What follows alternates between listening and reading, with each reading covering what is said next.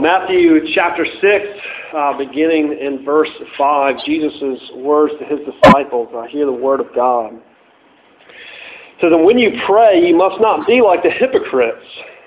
They love to stand and pray in the synagogues and at the street corners, that they may be seen by others. Truly I say to you, they've received their reward. But when you pray, go into your room and shut the door and pray to your Father who is in secret. And your Father who sees in secret will reward you. And when you pray, do not heap up empty phrases as the Gentiles do, for they think that they will be heard for their many words. Do not be like them, for your Father knows what you need before you ask Him. Pray then like this: Our Father in heaven, let your name be kept holy. Let your kingdom come. Let your will be done on earth as it is in heaven. Give us this day our daily bread, and forgive us our debts as we also have forgiven our debtors. And lead us not into temptation, but deliver us from evil. If you forgive others their trespasses, your heavenly Father will also forgive you. If you do not forgive others their trespasses, neither will your Father forgive your trespasses." The grass withers and the flower fades, Scripture says, but the word of the Lord endures forever. We come to the fifth request that Jesus mentions in the Lord's Prayer. And in the fifth request, Jesus speaks of forgiveness. And so at once, as he speaks of forgiveness, he brings us to what's at the same time one of the most beautiful and one of the most difficult aspects of his kingdom. Right? Few prayers are more difficult to pray than this petition of the Lord's Prayer. But also few things could compare to the beauty of free and full forgiveness, sins being removed. And I want you to notice as we look at it that I think in some ways the accent and the emphasis of the Lord's Prayer as a whole in this context falls particularly on this petition, particularly on this verse 12. Right, in the context of the Sermon on the Mount, Jesus is preaching to his followers, right, and he's leading them beyond the Pharisees, beyond the religious scribes and Pharisees, the teacher of his day. That's what they say afterwards. Who is this one who speaks in a different way from the teachers that we've seen? And he makes various contrasts to them all the way through. And that's what he's doing in this section as well. In fact, this particular part that we're looking at in prayer there's three different sections that are all parallel, right before it and right afterwards. It's in the middle of three warnings not to be hypocrites. I look back to the beginning of the verse. He said, "Beware of practicing your righteousness before other people in order to be seen by them." And then in verse 2, he says, gives the first one of those warnings, "Beware when you give to the needy, sound no trumpet before you like the hypocrites do." And as he comes to prayer, in verse 5, he says, "When you pray, you must not be like the hypocrites." And then following right after that, in verse 16, he says, "When you fast, you must not be like the hypocrites." So there's a focus the whole way through on that aspect. And the immediate context of the prayer, what follows as soon as the prayer is finished. But again, a reiteration, hitting the note again on forgiveness. Verses 14 and 15. "If you forgive others their trespasses, your heavenly Father will also forgive you. But if you don't, neither will your heavenly Father forgive you." Somehow you can tell in the context that note in particular comes out with the accent through the whole, maybe the emphasis from the whole of the Lord's Prayer. And I think that's perhaps because Jesus speaks both of debts and debtors.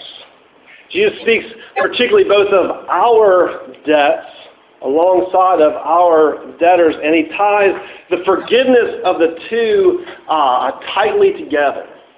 They can't be pulled apart one without the other.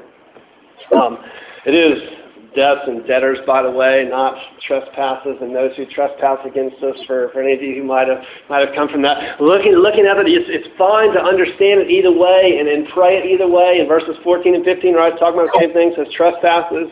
But the words in verse 12 are economic terms related to what's owed, some debt that needs to be paid.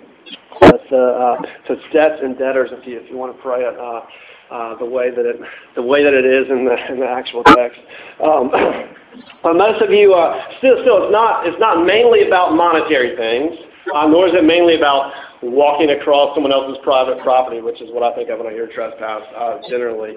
But it's using both of those things in 12 and 14 and 15 to speak about our relationship to God, to speak about the offense that we've made to God, the debt, the things that we shouldn't have done, the ways that we've offended Him. But most of you are familiar a little bit with debt, right? If you haven't taken out student loans yet, probably will be some in the future. If not that, our culture is pretty much built on debt generally, right? Whether it's a car loan or your mortgage or the general society things. We're familiar with debt. And like, how awesome would it be for those of you at least who have the student loans, if you got one of those letters from the Office of Financial Aid from SSU or whatever, like comes in your mailbox and you're like, all right, what bill did I not pay this time? And you open it up and you pull it out and they're like, Florida State has canceled your debt, whether it's right, whatever, 5, 10, 15, 30,000. Like, Florida State, you don't owe Florida State any money anymore. You don't owe the state of Florida's government any money. You've been released from that debt. It's been canceled. It's been forgiven you, right? It's like, I hit the jackpot. Let's throw a party. I'm buying. Like, everybody come on. I just have a lot of money that I didn't know that I have, or at least I do not have money that I thought that I didn't have. Something like that, right? And Jesus isn't talking about debt in terms of money, but in a much greater sense in terms of sin before God, how we've offended Him. And how much more amazing should it be to us that He's talking about all of the ways that we've offended God being able to be canceled, removed, released from it. It's forgiven. God doesn't have anything more against you in Christ because Christ is taken away for us. Forgiveness is kind of a major theme in Scripture, right? Like one of the big mountaintops all the way through Scripture. So I'm hoping tonight that from the things that we talk about, you'll have lots more questions about forgiveness because I love questions. I love for you to ask me questions. So I hope I provoke questions that I don't answer, that you'll come and like we're hanging out at Moe's later, bug me about, I love to be tested with questions, text me questions, whatever you want. I'd love for us to talk about it more. But as we go through this, we're focusing on forgiveness in terms of a prayer request, in terms of Jesus teaching us how to pray for forgiveness, particularly here. And I want you to realize that there's an effect of praying this way. There's a certain effect that it has. This is the most beautiful, one of the most beautiful, as well as one of the most difficult aspects of this kingdom. There's an effect to us praying this way.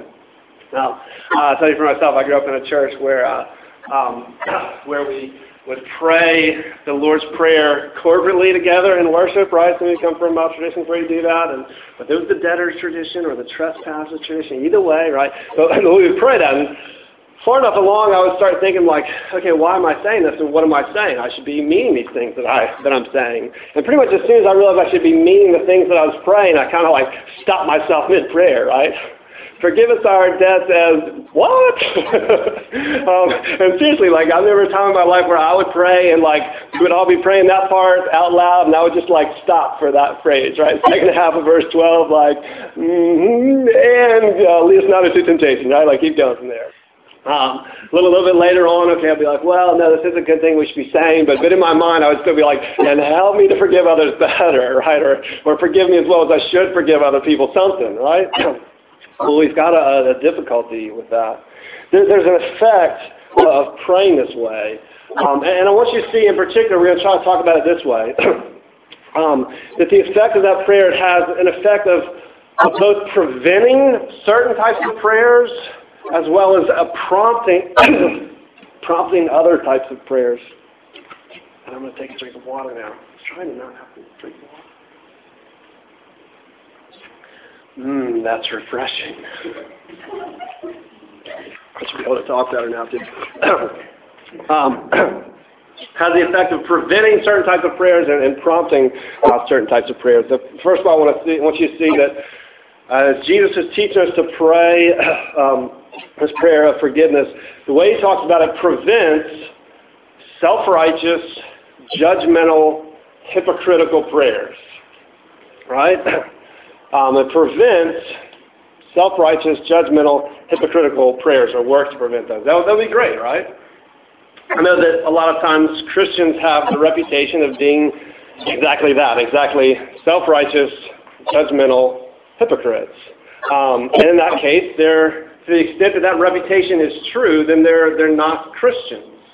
They're not following Christ, because Christ is very clear all through Scripture and from the Sermon on the Mount and even from this petition, clear that he's not okay with self-righteous, judgmental hypocrisy. The Sermon on the Mount was the whole kingdom of Christ cuts out self-righteous, judgmental hypocrisy. And hopefully we'll see some of that. And kind of the three parts of the prayer, right? Talks about our debts, talks about our debtors, and then right in the middle there's this word as. Put the things together. It prevents self-righteous prayers. How does it do that, right? It's calling out our failures. If we're told to pray this way, it's speaking to our debts, right? The self-righteous person doesn't want to admit anything wrong with them because there's not anything to believe. Right? The self-righteous person believes that they've met the standard. They've passed the test. Whatever it was, whatever desire there was, they've met it. Whatever obligation, they've fulfilled it. They've made the grade. They've done what they were supposed to do. They feel like there is no debt, right? If there's no debt, then if there's no failed obligation, there's no reason to pray, forgive us our debts. Except by reason of self-righteousness, because Jesus said that. So you should say that anyway, right? You can't pray this in a heartfelt way, meaning this, without recognizing, oh, wait, not so righteous. And instead, Jesus is teaching all of us to pray, forgive us for failing in our obligations. God, here we are before you, and we come because we've all messed up. Because all the things that you've wanted us to do, all the things that you've spoken clearly in the Word and said, this is the way you're supposed to do it, we're the people who haven't done it. We're the people who've never been able to get it done, and we don't see any hope of us being able to get all these things right. And so we come asking for forgiveness. It's an obligation that we've owed you. We've failed. I don't know if you think about all these things, but the Bible's pretty emphatic on this point. Whatever you think of how Christians may be, or that you see in yourself, or the Bible is emphatic that there is no place for self-righteousness. Right? There's no place for self-righteousness, and that shouldn't be part of how Christians are responding. Certainly not to the gospel. Right? Romans 3, verse 10, like pretty bold, pretty clear. No one is righteous. That's what it says, right? So if you think that you are the righteous person, it follows up with, because you're like, no, not one, right? Not even one. You're like, well, but I still did good, right? No one does good. Well, I tried. I was seeking after God. No one seeks after God. Right? It goes through all these things. The Bible's emphatic about it. The first man, Adam, failed in his obligation, and all the rest of us since. I haven't followed the obligation of obeying God, right? We have an obligation because we're God's creation. He's made us as His creatures. Look at the way Romans 1 talks about it, that we should be simply realizing His existence is greater than ours. We should be worshiping Him and thanking Him that He's given us a world that we live in and can do anything, and serving Him.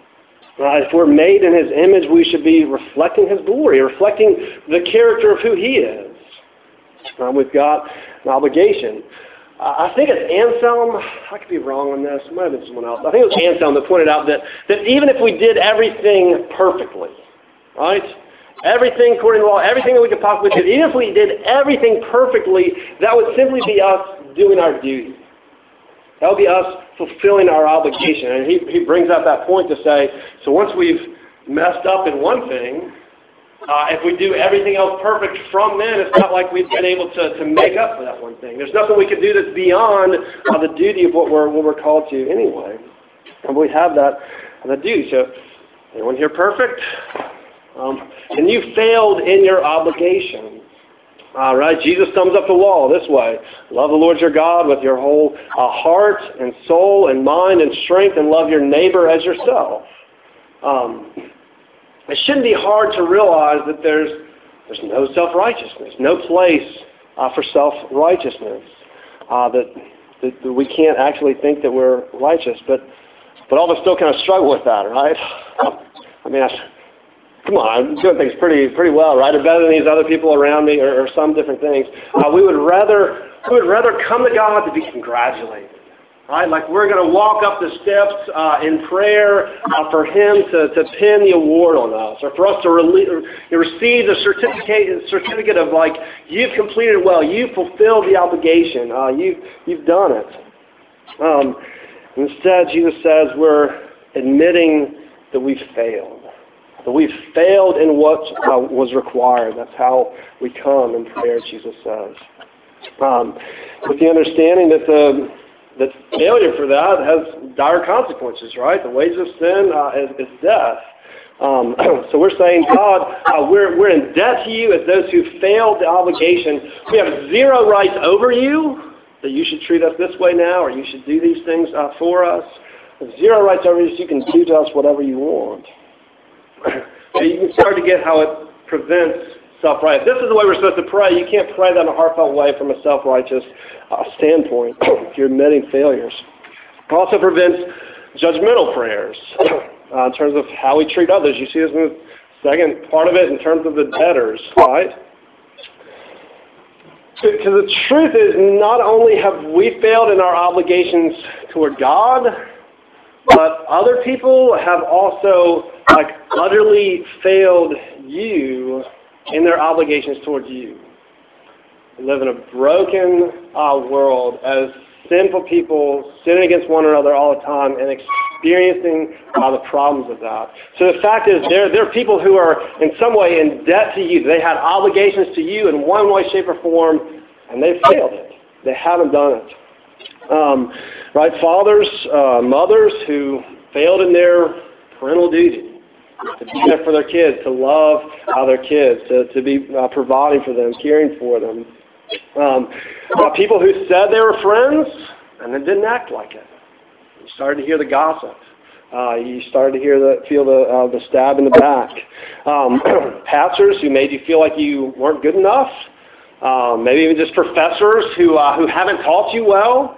And really the list could go on and on and on of different ways that people around you really have failed you and what they're supposed to be towards you. And our tendency in all those things is to look and to judge and to condemn and to reject. You failed me. You didn't do what you were supposed to do. I'm done with you. You're the problem. You haven't fulfilled your obligation. Right. In cases, that's what people deserve. Like, there is a real debt there. There's a real, this is someone's obligation. They haven't done that. They failed on it. And they, in some ways, deserve that condemnation, right? I mean, give the professor who can't teach an F for once, right? If everyone in his class is averaging a D, is it everyone's fault? Really? What's going on here? You feel a certain righteousness in, there's a real debt, the real consequences that could be enacted that would be rightful for them to be. Or problems with parents and run away from home, or you just stop talking to your parents. If they're not interacting with you the way that you feel like a parent should be interacting with a child, then say, okay, then I'm not going to have the child relationship to you where I open up my life with you and talk with you and trust you. Or whatever, fight back with friends. You did something to me, and I say the same thing right back to you, or just, go find other friends.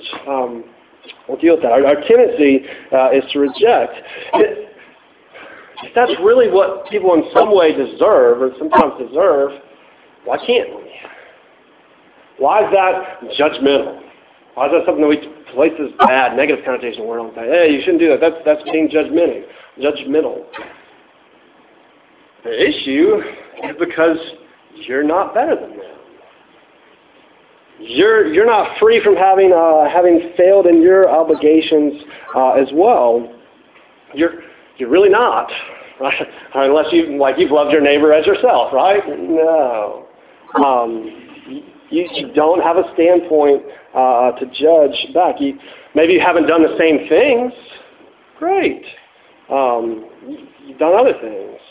You've done it to other people. You're a debtor too.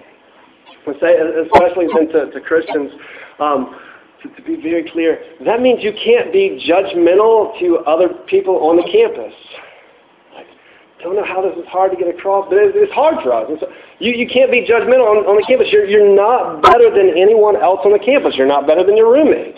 No matter how much they stay up or how much they don't wash their dishes or turn the temperature down or come in late and drunk or whatever. You're not better than your roommate. You're not better than your friend. You're not better than that annoying guy in the class that everyone hates and even the professor wishes he would stop raising his hand. You're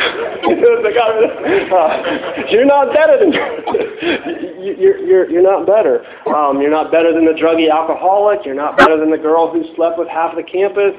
You don't have a standpoint to judge on. You're also a debtor. To say to non-Christians as well, you've got reason to be upset with judgmental Christians, but you're also not better than them. You're probably being judgmental of them as you judge them for being judgmental. It's kind of the way it works. And Jesus in this prayer says the way that he's saying we should pray, it prevents judgmental prayer. Not only are other people our debtors, but we're debtors too. And it also prevents hypocritical prayers. Inconsistent, right? You have the word as in the middle. You're hypocritical if you say one thing while you do something else contrary to that, right? Or if you have one standard for yourself and another standard for other people, you're being hypocritical in that. Like when one of the things that I'm most impatient with is when other people won't be patient. Like, oh shoot, there's the hypocrisy, right? And if you'll kind of pay attention to yourself as you go about life, you'll find that there's lots of those kind of things. You got one standard for you, another standard for other people. I'm driving down the road, like I want to be able to move in and get into the spot in front of someone, but if someone like gets in front of me, I'm like, that was my space there. I wasn't intending to give you this space, right?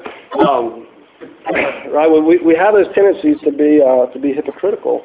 But the prayer prevents us with this little word, as. What's that word doing there? As. Forgive us our debts as we also have forgiven our debtors. So what we're doing there is saying you got to have the same standard. When you're praying before God, it's got to be the standard from which we're asking for forgiveness from God has to be the same standard with which we're showing forgiveness to other people.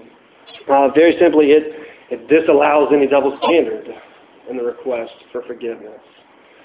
I know that people complain about this aspect of the Lord's Prayer a lot. To be clear, it's not saying that God's forgiveness is based on our forgiveness, right?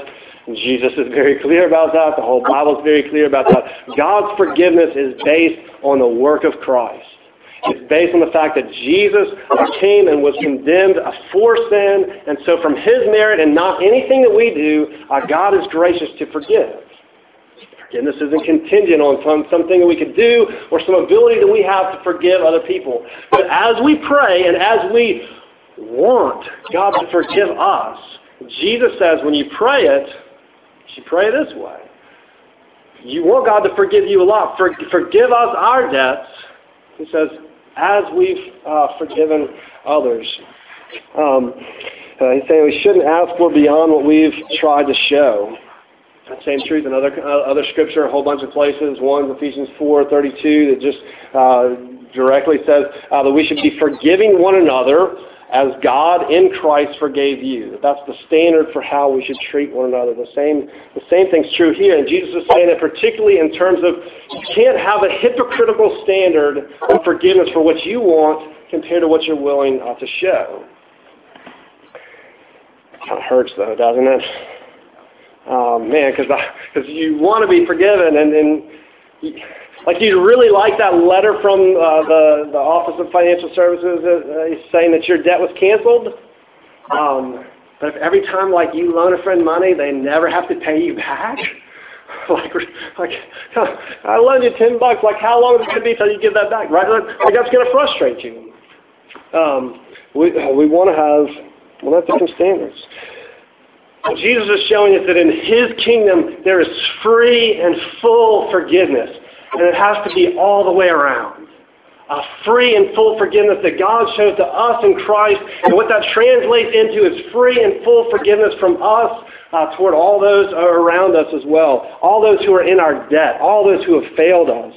All those who we are hurt from. Because it's a difficult prayer to pray.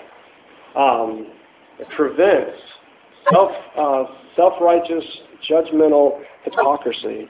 But it also emphasizes the beauty of His kingdom. It's not only one of the most difficult aspects, but one of the most beautiful aspects of this kingdom and what it prompts, what you see this prayer promotes. Kind of take the other side of it for a minute. Praying this way prevents a certain attitude, but it prompts a certain attitude. It prompts what type of prayers? Humble and loving and genuine prayers.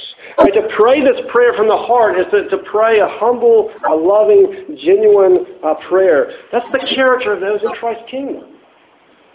That's the character of Christ Himself. The prayers that He prays, even for us.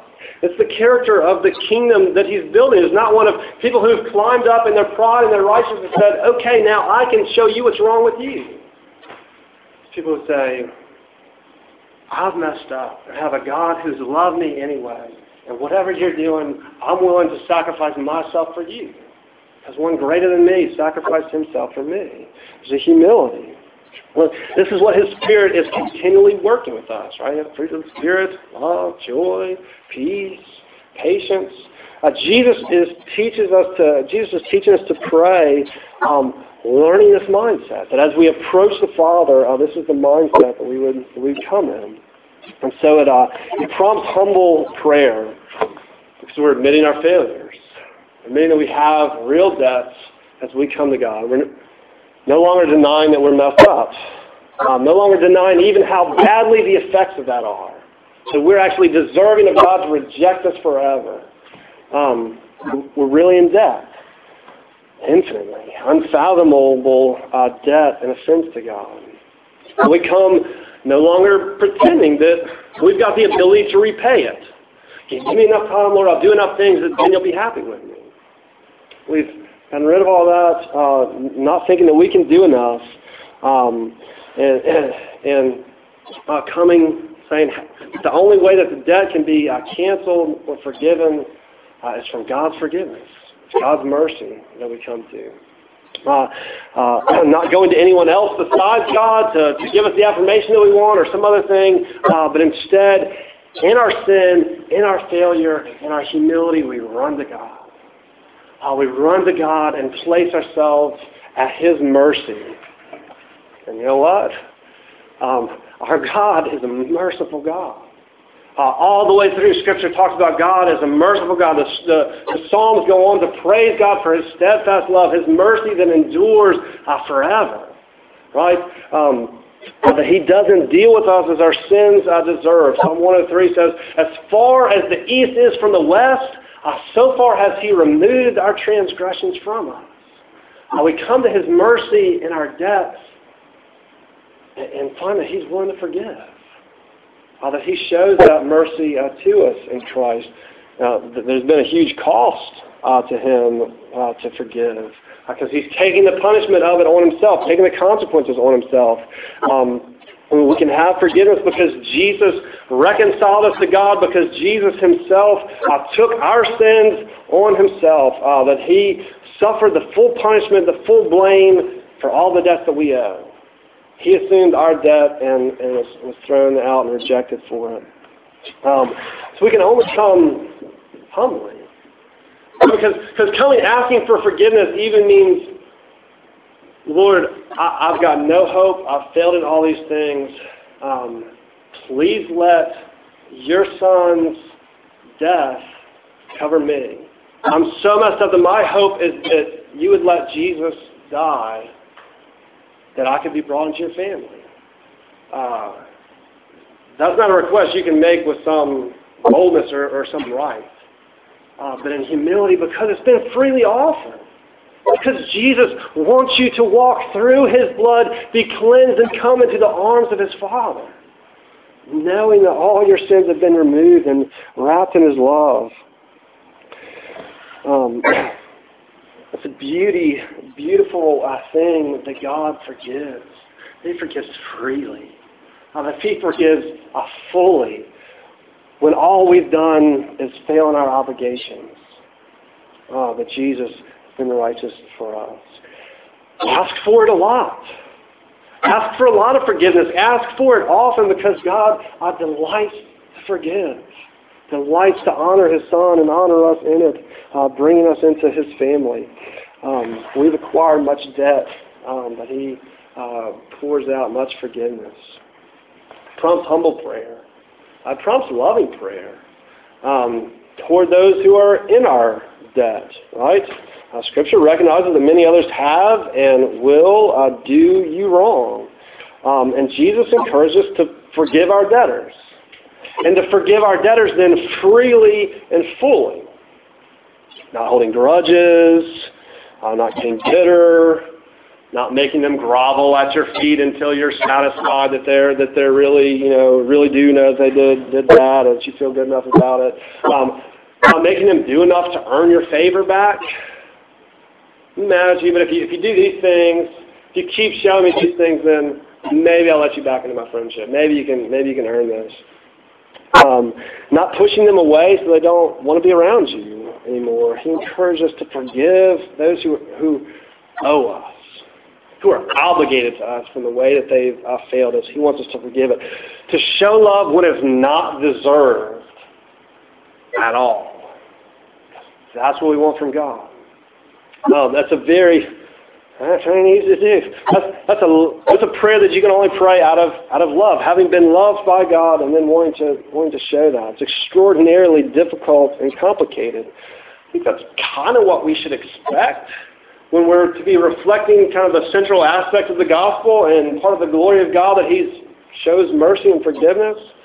And I want to say just some of the questions that will come up. I recognize that reconciliation is two-sided, right? And forgiveness, it's a relationship that's two-sided. And because God's forgiven us, we're to be forgiving him. And so for anyone, however much they've done you wrong, you should be aiming from the gospel, because of God's love, to have a hard attitude of forgiveness to them.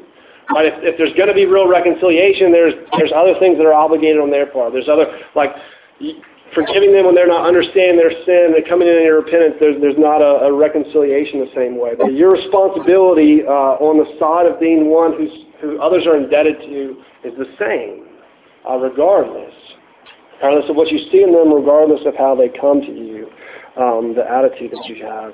And it means you have to take on the cost, the pain, and the hurt of how they've treated you in order to still love them in that, in order to forgive them in that.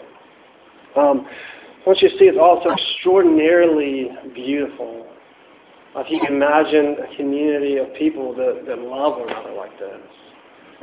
This is what the church should be like, right? This is what Jesus says, like, you'll know them by their love for one another. Now you will love Christians because they've become so righteous that all they ever do is love, and they never sin or hurt one another. I'm still looking for that church, right? I'm hopping around like, one of these times we're going to find that group of people. It's going to be great, and we'll see if they'll still love me, or I won't fit in or something. Christians still mess up a bunch of people, and we're hurting one another all the time. I tell folks, like, I would love to know you. I'd love for you to let me in your life. And like, if you know me long enough, and it probably doesn't take very long, like, I'll also let you down. I'm going to try not to let you down, but I will. And I'm going to need your forgiveness on that. I'm going to try to come to you asking for it. This is part of why Jesus says the church will be known by his love. This is why believers' love is a witness to the gospel. The gospel taking effect in us. It's us covering over debts and forgiveness because God has covered over ours in his love in Christ. The beauty of love and forgiveness is what we see in Christ's kingdom. It's what we long for. It prompts humble prayer, it prompts a loving prayer, not judgmental prayer, and it prompts not hypocritical prayer, but it prompts genuine prayer. And in some way, what I mean there is just not having a double standard. That's actually consistent what you want for yourself and what you want from others. That you have some integrity in the way that you pray. But not begrudgingly forgiving others so that we can get forgiveness from God, which is what we really want. It's still not something we earn from God. But having the same standard for others as God has shown us, right? Wanting others to experience in some small way from us the type of love that God has shown us in Christ. That's our motivation in doing this. It's the golden rule, if you will, applied to sin against one another. Do to others as you want them to do to you. We want God to forgive us. We're wanting others to experience forgiveness as well. But still, why God forgives us is not because of anything in us. It's all because of Christ, all because of His merit. And the same thing for why we forgive others is not because of anything in them or because of anything in us, but because of Christ working in us by His Spirit. It's beautiful. Wouldn't you love to be able to pray that prayer genuinely? To not be like I was or am praying that prayer and saying, I'm just going to skip the second part, right? We're praying, and God help me to forgive that. But to pray genuinely, Father, with the type of love that you've worked in me, forgiving how other people have wronged me, forgive me that fully. This is what you've shown me, asking for the same things. The way that I've freely forgiven everyone who's hurt and wronged and offended me, let me, on Christ's merit, experience forgiveness for more deeply offending you and how others have me. You can only pray what Jesus is saying here from a humble, loving, genuine place, a place needing God's mercy and needing God's help. One of the most difficult aspects of Christ's kingdom that it brings out, and one of the most beautiful aspects of Christ's kingdom and the gospel and how it's working it out in us. And you can't hear without knowing that we need Jesus to teach us to pray. And we need Jesus to help us to pray. And if in hearing some of these things you can recognize that we've got tendencies of self-righteous, judgmental hypocrisy, great. Right? Great. Don't think that you're going to get to the standard of not having those things anymore. Realize that and say, Father, here's my debt of obligation that I've not been able to do any of these things. I don't even know how to pray this rightly. I need full forgiveness. You need Jesus. And so you get to come humbly then and lovingly, genuinely in repentance, asking for forgiveness for your sins to be removed and canceled. And you have a God who does that freely and fully. We need Jesus to forgive us. We need Jesus to help us to forgive. We long for this beauty. This is who Christ is. This is what He works out in His kingdom and what He calls us to. He calls us to His grace to help us live it.